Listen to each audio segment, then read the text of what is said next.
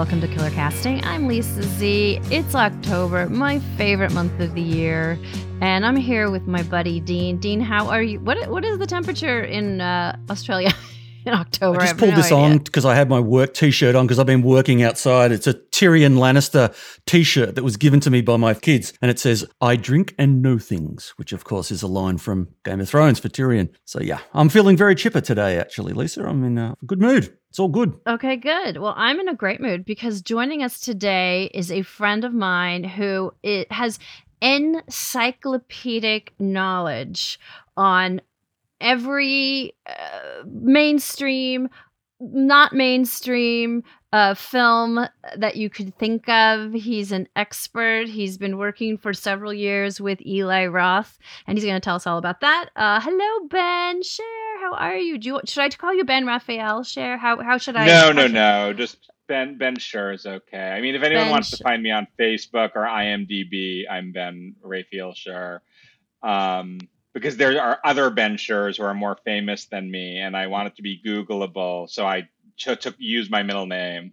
Not possible. Well, welcome, Ben. Welcome to Killer Casting. It's so good. We've been trying to get you on for quite a while, but this is the perfect month to have you on because October is all the scaries. And yes, it is, and I'm so happy to be here. So tell us a little bit about your background real quick. Oh, my background. Well, I started out as, I've loved horror movies for my whole life. They kind of traumatized me, and then I became obsessed with them. I started out as an academic. I was going to become a film professor, and I taught about horror movies, but then I kind of couldn't stand academia, so I left and ended up in the entertainment industry where we met. Long story, but the main gig that I've been doing for the last 3 years is producing Eli Roth's History of Horror, which is fabulous, not because of me, but there are a lot of amazing people who work on it. Fabulous documentary series about the history of the horror genre that is led by Eli Roth and our showrunner, Kurt Syenga. And its third season just began on Friday night or Saturday night, October 1st, it began. And where can people watch it? If you have cable still, you can watch it on AMC. You can also watch it on AMC Plus. And if you don't mind paying for like $2 an episode, you can watch it on Amazon, iTunes, all those places the next day after it airs. Great. Now, you know that I know Eli in a really weird way, right? You might have mentioned it once, but what's your connection to him? So Eli went to NYU with my husband, Paul, and they were really great friends, although their aesthetics could not be more different. I mean, even back then, Eli was making films about people eating their dogs, and Paul was making comic films about, other things, but they became really close friends. And then one time we were in the Bay Area in Eli. I had no idea who he was because I don't watch horror. That's not my thing. Like, horror has never been my jam. So I never saw Cabin Fever. I never saw anything, but he invited us to a private screening of a Hostel 2. Right. So, and it was just for like his special fans that were invited to this. And so I meet him and he's sitting next to me on one side. Paul's sitting next to me on the other side. I have no idea what this film is about. Hostel. It sounds like, it's going to be a sex romp in Europe with like young college people.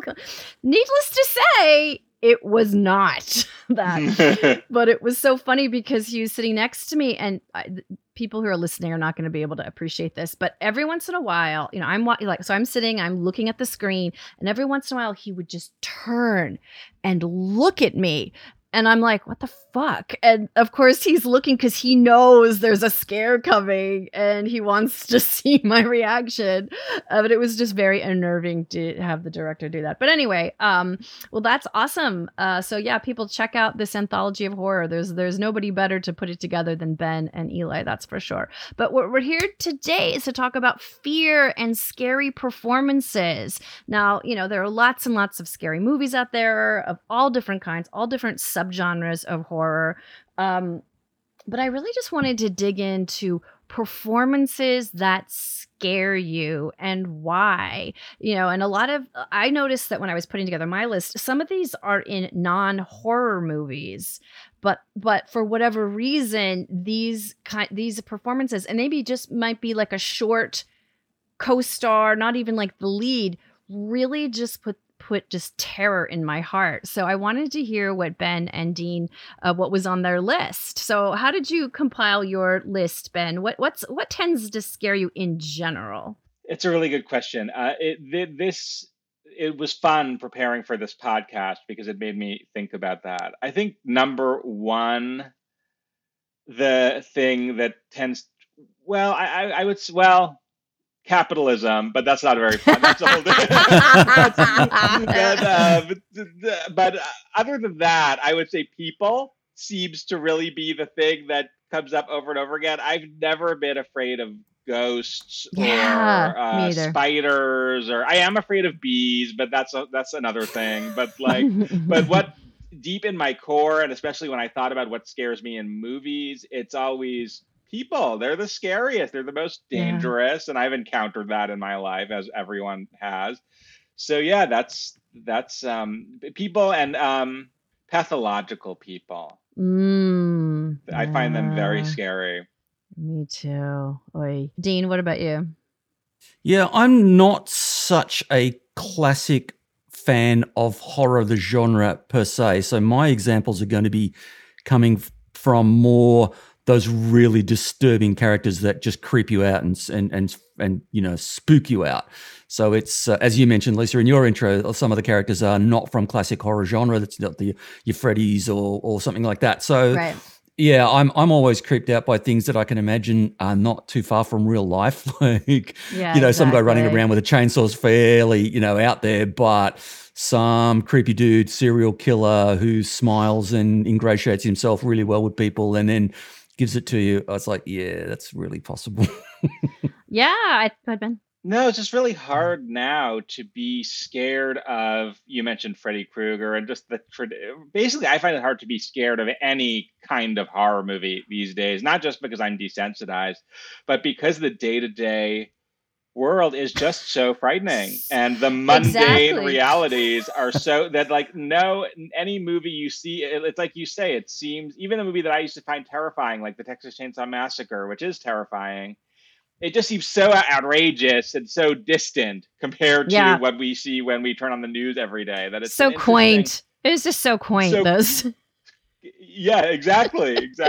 I live not very far from the original house where they shot Halloween. And every year that we've lived here, those poor people who live in that freaking house. I mean, they have people showing up to take pictures, and sometimes the owners embrace it and put a statue of Michael. Is that yes, who it was? Michael? And sometimes they're like, go away. We don't want you here. Now that's some homeowners, Lisa, that you could actually get behind for standing on the front lawn awkwardly holding guns, right? Going, get away from me. No. It's like, okay, you know what? That's fair enough. In all fairness, get off my lawn. Okay. If they don't want people coming around, they should never embrace it. They're sending mixed messages. Yes, it is true. Okay. Yeah, so you would invest in a fairly good high-sized fence, would you not, Ben? Exactly. Okay. Well, let's get to it. Let's get to some of the people who are on your list, and mine are in no particular order. But Ben, why don't you kick us off? Who are one or two scariest performances on your list? And like you, mine are not all from horror movies, which I think adds to the fun. I started with a kind of primal moment, probably the first time I was ever afraid of anything in a movie, and that was when I saw the movie Annie when I was a kid, probably shortly after it came out. And I was so afraid of Carol Burnett as Miss Hannigan, the evil, abusive orphanage owner. I remember in the first scene, after the Annie sings her song or whatever, you meet the orphans, you don't see her, you just hear the scary music and you see a shadow walking down the hall. It wigged me out. It terrified me, and I couldn't watch Annie for a long time. And now Ms. Hannigan scares me because I identify with her. And I'm like, kids, they're just like cynical. And I'm like, life hasn't gone the way I want to. And that's scary in a different way.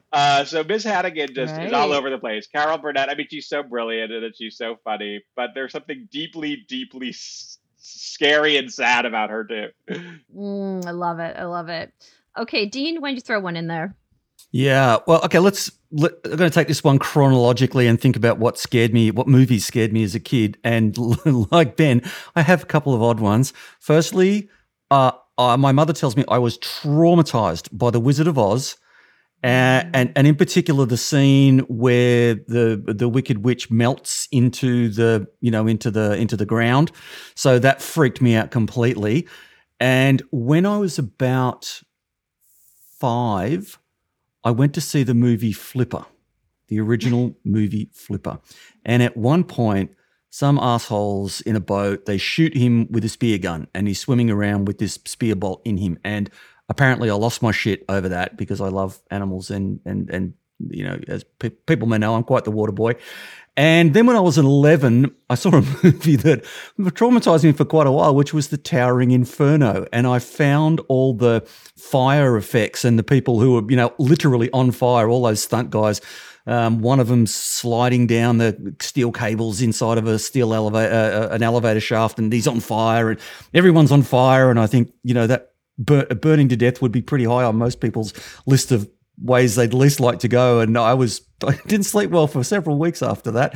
So that were my childhood traumas. I'm so glad you mentioned The Towering Inferno, because in the circles I travel in anyway, there's a lot of a tendency to look at like the 70s disaster movies like that and the Poseidon Adventure as like these kind of campy, like funny movies. And I think they are both terrifying and bleak and depressing and just absolutely horrible, and they make me never want to be on a cruise or go on to the top floor of a high rise. They're still scary now. Right. Okay, it's not just me. That's comforting to know. So for me, like we've said, I'm mostly terrified about things that could happen that are real. And I realized in my list, the performances that terrify me is when the lead becomes the thing that they're the most afraid of, and it kind of transforms them. And this is going to be a very random reference. Maybe neither of you have seen this, but in the Black Mirror series, which I recommend everyone to watch, because the performances, I mean, the actors in it are just fucking phenomenal. But there's one episode called Crocodile, and it stars Andrea Riseborough. And she starts off as this like wild child, kind of hippie, bohemian girl. And a tragedy occurs that she's responsible for. And then you flash forward 15 years and she's this sleek architect, super professional, has the perfect family, the perfect house, and she's threatened. Like that tragedy is threatened to undo her, and she becomes this horror show trying to shut down and get rid of anybody who threatens her life, her new life. And the things that she does and brings herself to do are just awful. But yet you're also seeing it through her point of view, through her terror as she's spiraling out of control. So that performance is amazing and terrifying. I don't know. Have you guys ever seen any of the Black Mirror series? I mean, I've seen all of them. They're incredible. Yeah. The writing is off the charts, but it's matched by the acting. It's just brilliant. I've only seen that Happy Black Mirror episode, San Junipero, which I loved, but I love Andrea Riseborough, and I think she's brilliant. And knowing that she's in that episode makes you want to start there. You definitely got to hit it. And then along these same lines, this is going to be so cliche, but The Shining. I sort of think of Jack Nicholson, Shelley Duvall, and that little kid as one character almost. Like that trio, that trifecta doesn't work without one of those performances. And again, it's somebody becoming a monster from within and without, and of course, I mean, it's just a classic thing. Of course, Shelley Duvall, traumatized into that performance, so I feel a little bit bad. Well, But how about poor Scatman Crothers? I mean, and poor he Scatman copped it a little bit worse. He got out of it with less than Shelley. The director traumatizing her to get that performance out of her. But I mean, it still remains so frightening. The scares in it aren't like all of the weirdos in the rooms don't scare me, but the transformation of that family definitely sticks with you. And a little bit of trivia that most fans, or maybe some fans might know, Lisa, but about the opening shots of the film are a helicopter shots of the car winding up the road. And do you know the link between that and a very famous science fiction film? Nope. Okay, no. I'm just going to roll on with it, which is that when the studio was enforcing a happy ending on Ridley Scott for the original Blade Runner, they needed externals and they didn't have any. So, of course, they're both British, and he went to Stanley and goes, hey, you know those aerials that you've got from when you shot The Shining back in the day? Can I steal some of the B-roll for that? And that is the final scenes of the original Blade Runner. That's crazy. Good one, Dino. It is good. That's a good piece of trivia. Little factoids. Yeah. Remember that one. It might win you something one day. Absolutely. Okay, Ben, what else is on your list? I'm actually going to piggyback on you to name my next one, but that idea of being in an isolated setting when the people you trust turn on you, that's terrifying to me. And I agree that Jack, you're so right that they're both so necessary because Jack Nicholson is so scary and you identify so strongly with Shelley Duvall that the movie would be nothing without her. But relating to this idea of like dysfunctional families and people you should be able to trust not being trustworthy, this is I don't know if it's obscure or not. It kind of is. But the next one I'm going to name, it's another childhood trauma for me, later than Annie, is Louise Fletcher as the grandmother in the movie Flowers in the Attic. Have either of you seen that? Ooh. No, I haven't seen it. I read the books. I, of course, read the books. But I never watched the movie. The movie is like, people consider the movie notoriously bad. It has its elements that are not good, but it traumatized a lot of kids who saw it way too young. And it's a story about these kids, very briefly, these kids whose father dies and their mother can't make a living, so she brings them to live with her estranged grandmother and her estranged mother and father in this huge mansion in Virginia. And it turns out that the grandmother is a psychotic, religious fanatic, abusive nightmare. And I saw this, it came out in 87. I think I saw it in like 89, which means I was 6. So I say it was after Annie. I saw Annie when I was 3. So I was still really young. And the idea right. Okay. that 3. The idea that a grand and Louise Fletcher like picks up a little girl by her pigtails and like shakes her around. I mean, it's shocking. And the idea that your which one of us parents hasn't done that to their kids on occasion? Maybe this is why I'm childless, because I'm afraid I would do that. And bald, so you can't get picked up by your pigtails. Yeah, that's right. That's true. No, that wasn't my choice. But the idea that your grandmother could abuse you, it just was beyond, like they say that you get traumatized when something beyond the realm of like what is possible for you to comprehend happens to you, and that was that. And she is so evil in this movie. I mean, we all know Louise can be evil, or One Flew Over the Cuckoo's Nest. Yes. And sure, they remade it for Lifetime, and Ellen Burstyn, who's also brilliant, played the grandmother, but I think she was trying to make her like complex, and she just wasn't. But Louise Fletcher is just meanness personified in this movie. And her face, I think she's a beautiful woman. Somehow she makes her face so scary that for years after I saw the movie, I could not go into the horror section at the video store because a close-up of her face was on the cover and I was afraid of seeing it. So whatever she did to make her beautiful face so terrifying, and I'm sure the makeup people helped with that too.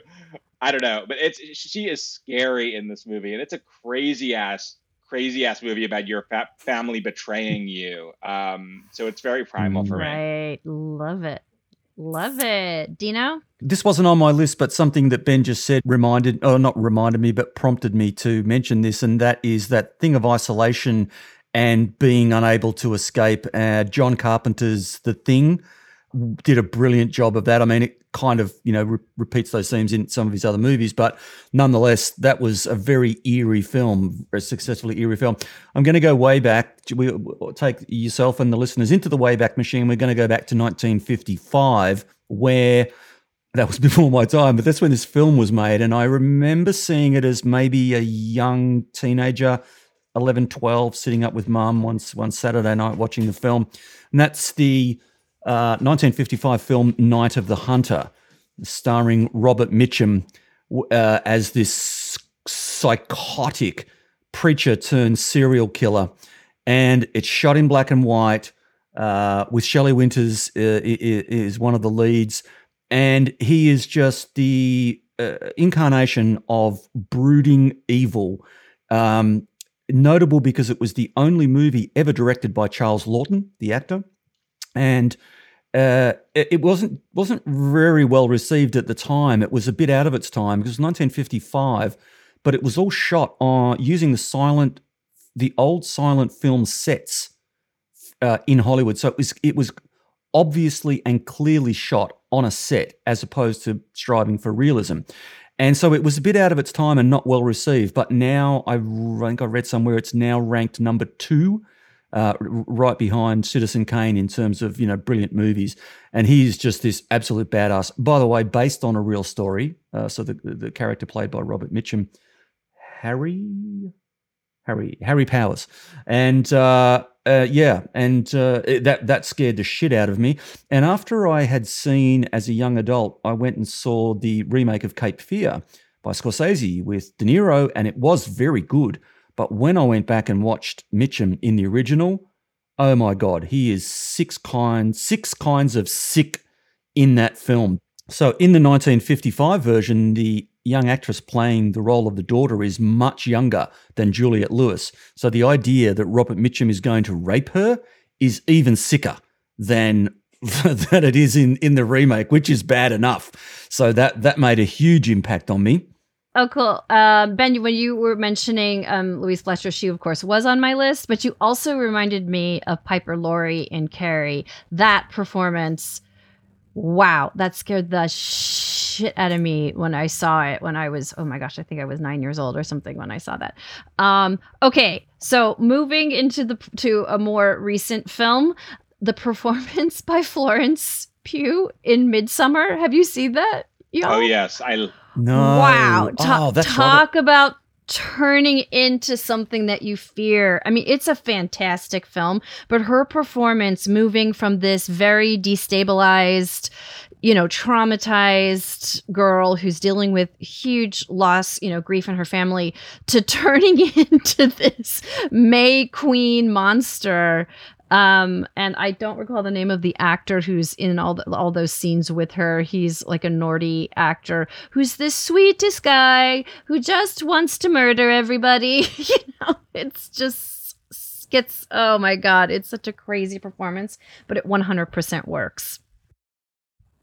I don't know what this says about me, but when I saw that movie, which I absolutely loved it, and I completely fell in love with her. And there was a little part of me that was like, do I maybe think that this is kind of an uplifting film? I was kind of happy that she found her place, she and Ari. I have a little bit of trivia for this. When we did History of Horror season 2, we interviewed Ari Aster about Midsommar. He directed it, and I don't know if this made it to the final cut or not, but I'm sure it was in. There's a concurrent podcast that I'm sure it is on. Ari Aster said that Midsommar, he wanted to be like his 90s teen comedy, where you have the girl who's with the wrong man, yes. and then she meets the right man, and I was like, maybe I was kind of getting into that Clueless, She's All That vibe. But Florence Pugh is so amazing, and it's really interesting to trace the line from that movie to Little Women, where she still has this kind of intensity in a completely different character that's so exciting to watch.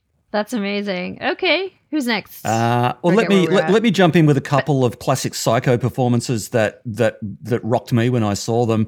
Well, actually, I've got three. I'll quickly hit three. Firstly, Okay. I remember seeing Michael Rooker in Henry Portrait of a Serial Killer, thinking this should be X-rated. Like maybe it is, I don't know, but what a bleak, remorseless killing machine he was. And of course, in real life, he was even worse than the film portrays. So that one, I was just blown away by the fact that you would make a film like that. It was just horrifying. And then a couple of classic scary guys in film. Dennis Hopper in Blue Velvet back in the day, just a performance that left you with your mouth open. He just inhabited that and just left nothing back. It wasn't a massive scene-chewing performance, but he's the sort of guy that will play a role like that and you could easily believe him doing that in real life, that it wasn't much of a stretch for him, you know? So that whole film, I just love it to death. David Lynch, I'm a big fan of him. And then in a more modern take, that amazing turn by Javier Bardem in No Country for Old Men as Anton Chigurh was I've never seen unique. that. And I'm not spoiled my either. I don't know what God. happens in it, so don't tell me. Oh, it's, yeah. Have you seen that, Ben? I have seen it, yes, and he was Yeah. really good. Yeah. There was no negotiation. Once he'd made up his mind that something was going to happen, he just quietly made sure that it happened. And it was the slowness and the discussion that he has with some of the people that he does kill before he kills them. Very understated. He's not angry. He's not, frothing at the mouth and carrying on, which is what makes it even more disturbing, that he's just so matter of fact, like an accountant telling you how much tax you have to pay just before he kills you. It's fantastic. I think he won an Academy I Award think for he it. did, yeah, and that not is a surprising. scary thing. Somebody Great. who's not going to negotiate no matter what. That's a triggering thing for me.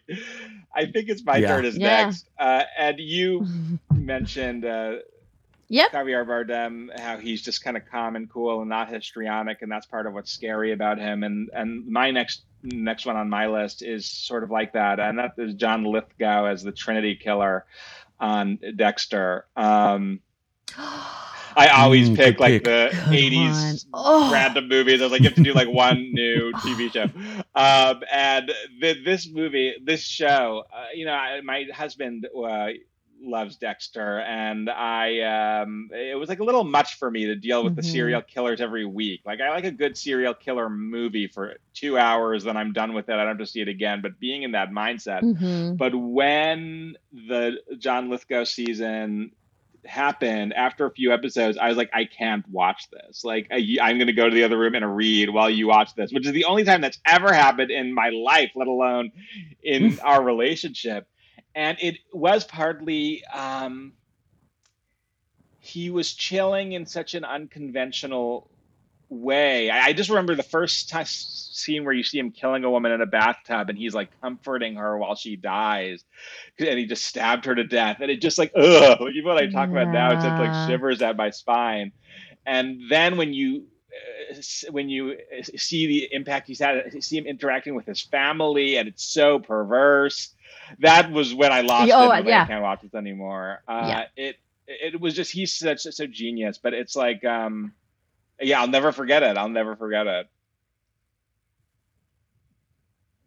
Yeah, he's got that great. You just made me think of it. The scene before he actually is taken down by Dexter. I don't think it's a spoiler alert. His parting words to Dexter before he's killed are just so creepy, and you realize that he's done something that Dexter doesn't know about. But anyway, oh yeah, good pick. That was a great one, Ben. Any others you want to yes, throw in the actually, I hopper? will. Terry, this is related to Trinity, another kind of family man who's psycho and really fucking scary. Terry O'Quinn in The Stepfather. Have either of you seen that? Oh, what a great classic! That I still use never lines saw from that on my kids today. Having seen that, I'll often just stop if I'm sort of confused and discombobulated. I'll just stop and I'll go, "Wait a minute, who am I here?" There's that classic line of his, and the kids. I had to explain it to them, and now they eye roll me, of course. But yeah, that was a fantastic role. What a great actor he is. You have to show it. You have to show them the movie now, so they'll understand what they're dealing with. Yes, yeah, exactly right. He reminded me of kind of all the creepy suburban dads in the town where I grew up, like conveying this attitude of perfection, but you just always sensed something not good underneath.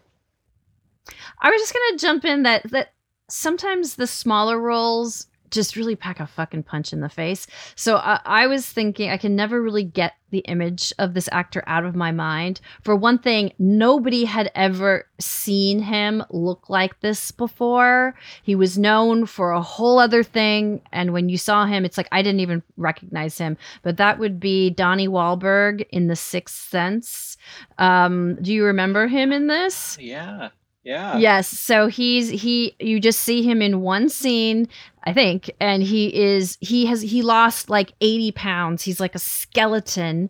He's completely like shaking and out of his mind. And I won't spoil it, but he literally triggers the whole movie basically.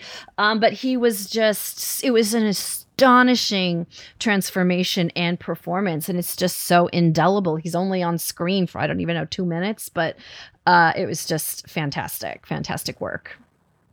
Okay, and then one more. Let's see who. There are a lot of great people in Get Out. And I remember Betty Gabriel, if you remember, she plays, I don't remember the name, but she plays the housekeeper or the nurse. And it's so funny because Betty is actually such a sweet, I mean, I met her when she did her showcase and she came to do like a general with me. And I'm like, I don't think you're a TV actress. I think you're meant for other things, but she was just so great as this eerie, character. I don't even know what you would describe her in Get Out. She's kind of become zombified. It's just a wonderfully unnerving performance. Okay. You've just made me think of somebody when you were talking about smaller performances in films, but still ones that grab you. That would be Willem Dafoe's character of Bobby Peru in Wild at Heart. Have you guys seen that? No. God, I haven't seen that in so long. Is... Willem Dafoe can go from handsome to really ugly just by the way he contorts his face. And the character in this it's a pretty wild movie, Wild at Heart. It is a fairly brutal movie at times, but this particular character of his is absolutely disgusting, and it's pretty hard to describe. So if you haven't seen it, but when you do see it, you'll understand what I'm talking about. I'd like to change gear a little bit and talk about a Japanese director who's a favorite of mine. His name's Takashi Miike, and he makes some of the most hardcore films that you will see. And in particular, there's a character, the actress, I'm probably going to mangle her name, but it's Eihi. I'm thinking it's Eihi Shina in Audition. So that is a living horror film. And then there's a film that he made about 10 years ago called Ichi the Killer. And I couldn't believe the level of violence in it. It was quite shocking. But one of my favorite films of him of all time is the movie from, again, it's about 10 years ago, 13 Assassins.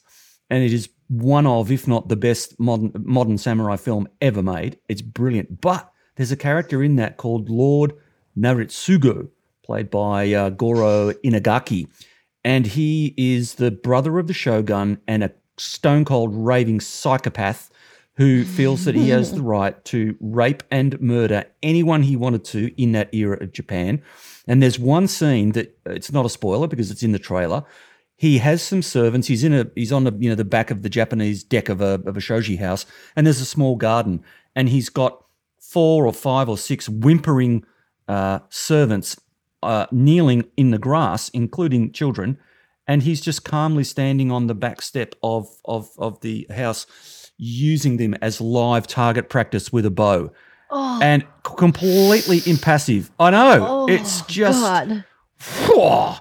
So Takashi has written these scenes, and then there's the most epic battle scene at the end of it, which is brilliant. But this guy is just one of the most disturbing psychos I've seen. They were very, very good. Great. I'm urging you all to check out Takashi Miike. Okay, Ben, bring us home. How many more do you have here? Oh, I have a million, but if this is the last, That's if this is the okay. last one, No, let no, me no. make This it. is doesn't have to be. I have like there are two more that I'd like to do. One is Julian Beck as Kane in Poltergeist 2, The Other Side, which is actually another. Oh Have you seen yes. it? Oh yeah, but and I know Julian Beck was literally a living legend in the theater. So go ahead, talk. Yeah, no, that's something that nobody ever talks about. It. Everybody knows. I mean, everybody in the horror nerd circle knows him from this. He plays the ghost who's trying to get Carol Ann in Poltergeist 2, and it was in 1986. It was the height of Stranger Danger, and he's kind of presented as like this friendly, gentle kidnapper who's trying to seduce her away from her family until things take a turn and he just suddenly gets. There's a scene where he's trying to get into the house and they have to let him into the house in order for him to do what he wants to do, and they won't let him in. And as he's demanding that they let him in, he just gets more rageful and more intense. And it's one of the scariest scenes and the most impactful scenes in any movie, and it's in this horror movie sequel that nobody takes seriously. And I love Mm-hmm. Julian Beck because he was part of, you must remember, what was his theater company called? The Living Theater. He and Judith Molina they were just rock stars in the downtown New York scene, and along with Willem Dafoe he was also in that sort of era. But yeah, they were just very experimental theater, and I believe that he was dying of cancer when he filmed Poltergeist, and that's why he was so thin and Yes. had skin that was so crepey looking and all that. I think he died shortly thereafter, but he was scary, very very He scary. and in the living theater, they used to do that. They'd get in their audience's faces, to make them Mhm. uncomfortable. And he brings that Mhm. power to a horror movie, which they should use New York theater actors in horror movies more often because I think Yeah. it always goes well. So that's Yeah. amazing to me.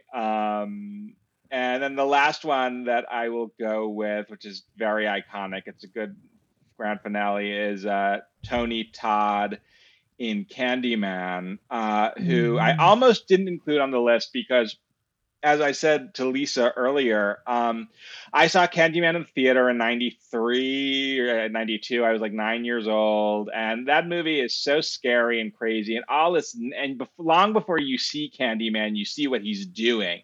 And I'd never seen a Mhm. movie that was so bloody or violent or grotesque. And all these horrible things are Mhm. happening to the characters, and you don't know what's going on. But you know there is a Candyman, and you will eventually meet him. And Mhm. I remember I was so scared that when I knew he was going to appear, if you remember, there's a scene where Virginia Madsen goes into a parking garage and he's there. I couldn't even look. I closed my eyes. You could just hear his amazing, deep voice, and you couldn't escape him because he was penetrating your ears, and it was so intense.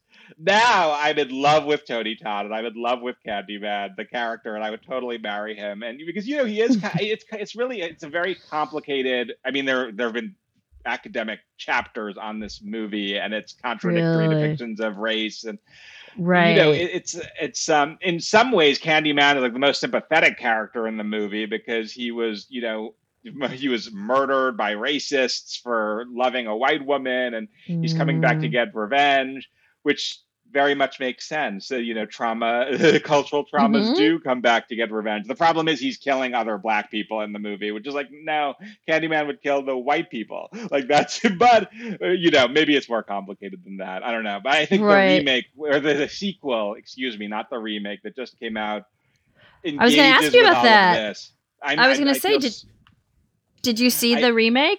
no, I shouldn't have even mentioned it because I didn't see it. And the reason is because it was only in the theater, and I'm still freaked out about Mhm. going into movie theaters because of COVID. I'm Yeah. like such a neurotic. But it is on demand now, so I'm gonna have to watch it But it still soon. is But I hear it's very controversial. I mean, good. I heard it was good, but I also heard it was still controversial. But I just want to mention, I told Ben earlier that I actually auditioned Tony Todd very, very recently. He's so lovely, but he's wow. And he was auditioning for a very intense role, And baby still got it. I mean, his voice, his height, his everything, and he's wonderful. Such a sweet, sweet guy. I'm so impressed that you met him. That's so fabulous. And got to read with him too. That's God. even better. Okay, Deanie. Well, just on that point, you mentioned about not going into cinemas, Ben. At least you've got the choice. Melbourne and Sydney are still locked down, and cinemas haven't been open for months and months and months. And it's gotten to the point where I'm now starting to get pissed off because I refuse to see anywhere else but the cinema. I refuse to see Dune, its release is imminent, and I just absolutely and utterly love his work. I will watch anything that he does, and the fact that they gave it to him to do after his triumph with basically everything. I don't think he's made a dud film yet, so I was very keen to see that, and I'm just going to have to wait. I'm changing gears completely. Top Gun 2, I love the look of that. The extended trailer, I'm just like, yeah, baby, take me back to the 80s, Tom. So but I refuse to see that anywhere else as well. And there's another one too. There's another big one that must be seen in its full glory and sound. It's popped out of my head. But anyway, cinemas, come on, guys, let's all get vaxxed and get back to the cinema. Yeah. Okay. Any more from you, Dean? You can just float them out. No, I'm dry. No? This is not my not totally in my wheelhouse. So I've given you everything that I had. I got a couple more. So I don't know if you've ever seen this film called Enduring Love. It is the creepiest film. It stars Daniel Craig, and crazy Samantha Morton plays his girlfriend. And the premise is that they're on this beautiful, lovely picnic, and this balloon floats by, like a balloon that you ride in. What do you call them? A hot air balloon floats by. But there's a little boy trapped inside the balloon. And so all of these people start running and trying to save him and like grab onto the balloon. And like 4 or 5 men are just trying to hold onto the basket to try to get this boy out of it. And they all start to fly away. And so they let go. And one of the men dies on the way down trying to save the boy. And the other 2 men survive. One is Daniel Craig and the other is Rhys Ifans. I don't know if you know who that is, but he's like this kind of tall, lanky Welsh actor who I think was in the Harry Potter films. But anyway, so these 2 men have this really crazy experience together where this random experience. But it turns out that Rhys starts to like stalk him and become like so, because they're so connected by this near-death experience, and he just ends up like ruining his relationship with Samantha Morton, and he's just becomes this, he falls in love with him and can't leave Daniel Craig alone, which I know we all have had that experience, that feeling too. But anyway, it's a really creepy depiction of a stalker who's just losing his marbles. And then The Hitcher. Have you seen the movie Hitcher with Rutger Hauer and C. Thomas Howell? Wow, that movie, I can't, when it's on, I have to turn it off because it's so relentless. This hitchhiker who we don't know why, but is just relentlessly chasing down this young man and murdering people and blaming it on him. I mean, it's just such a chilling, crazy performance. And just a couple of that was the great Rutger Hauer. That's what I said. Yes, Rutger Hauer. And I didn't hear that. Sorry. And a couple honorable mentions: Gary Oldman in The Professional. Wow. Doesn't get scarier and crazier than that. Maurice Compte as Big Evil in End of Watch. Ben Mendelsohn in Bloodline. And of course, Ann Dowd as Aunt Liddy in Handmaid's Tale. She's a genius. You hate her. You love her. You want to make her tea. You want to stab her. She just produces all of the feels and fears. And she's wonderful in The Leftovers too. So those are mine. Anything else? Oh, Ben, I have a question for you. And I may have asked you this years ago. There is a movie that scared the crap out of me when I was like 9 or 10 years old. Let me take that back. That scared the crap out of me. It's about late 70s, early 80s. I never found out the name of it, but I saw it on television. It's about a girl who is being possessed by a frog. Like there's an evil frog or an evil toad in an aquarium, and somehow it is like possessing her. And anybody that she gets close to, they end up dying. Like she's making out with this guy on this speedboat, and it ends up blowing up. And she doesn't know why this keeps happening to her. And does if anybody out there knows the name of this movie, I have been searching for this movie for years and I can't find it. If anybody knows what I'm talking about, the evil frog, telling this blonde, the lead is like a blonde, long-haired blonde actress. Please let me know, because it's literally kept me up night doom scrolling through horror movies of that time. Ben, do you get the sense, as I do, that maybe this entire podcast session is only about Lisa getting this out on social media? Yes. Well, what is this bloody movie? I think it's great you have this platform for this. I'm going to plug my friend's website because it's the place to go for exactly this issue. It's called Kindertrauma, www.kindertrauma.com, and people write in with a description of the crazy movie they saw when they were a kid that they've always remembered and they don't know what it's called. And very often it's like a crowdsourced thing. People can say, oh, it will tell you what it is. So you should definitely write into them. I have not heard of that movie. I want to know why this frog was possessing the girl. I bet you don't remember why. I don't know. It was like this aquarium that was full of like, instead of angelfish, I remember there was something called devilfish in the aquarium. And then there was this talking toad that kept telling her that she was like demon seed or something, that she was going to be the doom of everybody around her. And it turned out like everybody she came into contact with, like something dreadful happened to them. So that's all. I just remember the end scene is her. It's like this classic 70s or early 80s, like slow motion. She's just screaming and like collapsing against the curtains, and it is just fantastic. But it I've never been able to find out what it was called. I'll look into it. Well, now call we're all to intrigued. Action, people. Call to all right. action. Hey, so before when I said that I was tapped out, so that was only about less than 10 minutes ago. I had said to my wife, April, Lisa, that I'm the wrong person for the pod, this particular pod from our household, because she loves her horror, right? And so I said, I'll have to get you to word me up on some of your favorites or whatever. So in the 7 or 8 minutes since I said to you, no, I'm tapped out, off mic, she just scribbled out and handed me this list, which has about 20 titles on it, right? She's like, oh, here's a cheat sheet. Right, and it's like Train to Busan, the 2016 zombie film. Right, we're talking about performances now. Her favorite performances. Yeah. So we'll get her on next time. Okay. We'll get her on next time. All right, we'll get her on. Yeah, another time. Anyway, I thought that was funny. Thanks. Well, honey. Thanks, April. We love you. Ben, any last words? I'm so glad we got to do this. This was so fun. Anything else you want to say before we go and watch Bachelor in Paradise? No, just tune into Eli Roth's History of Horror. Google it to find out what night it's on. It's terrible. I don't remember. I think it's Friday night. And no, I hope I can come on next Halloween. Thanks so much for having me. Yay! Absolutely, Dean. Do you guys do Halloween in Australia?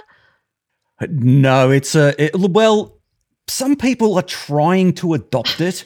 And it is becoming bigger and bigger. And I'm from the school that says, drop that American bullshit. That's got no history in Australia. Okay, just leave it alone. What the hell? Although, Lisa, as I recall now, 2 years ago, it was Halloween. 2 years ago in 2019, when I flew into LA and I met you for the first time in person. And Laura, and we had lunch in LA, House. And that was on the morning of October 31. Wow, so there you go. Fantastic. It's meant to be. Well, our lovely listeners, if you have a performance that we forgot, please, what do they do, Dean? They Insta us. They what do they do? How do they find? Yes, hit us up on either Insta or Twitter, or on our Facebook page. We're everywhere. We're on all the socials. Just search for Killer Casting. You'll see the logo. Looks like you're the one that's in your podcast app. And drop us a line. Right. Okay. Well, say how could you make that list and not do? Yeah, exactly. We want to hear those. Exactly. All right. For now, this is Killer Casting signing off.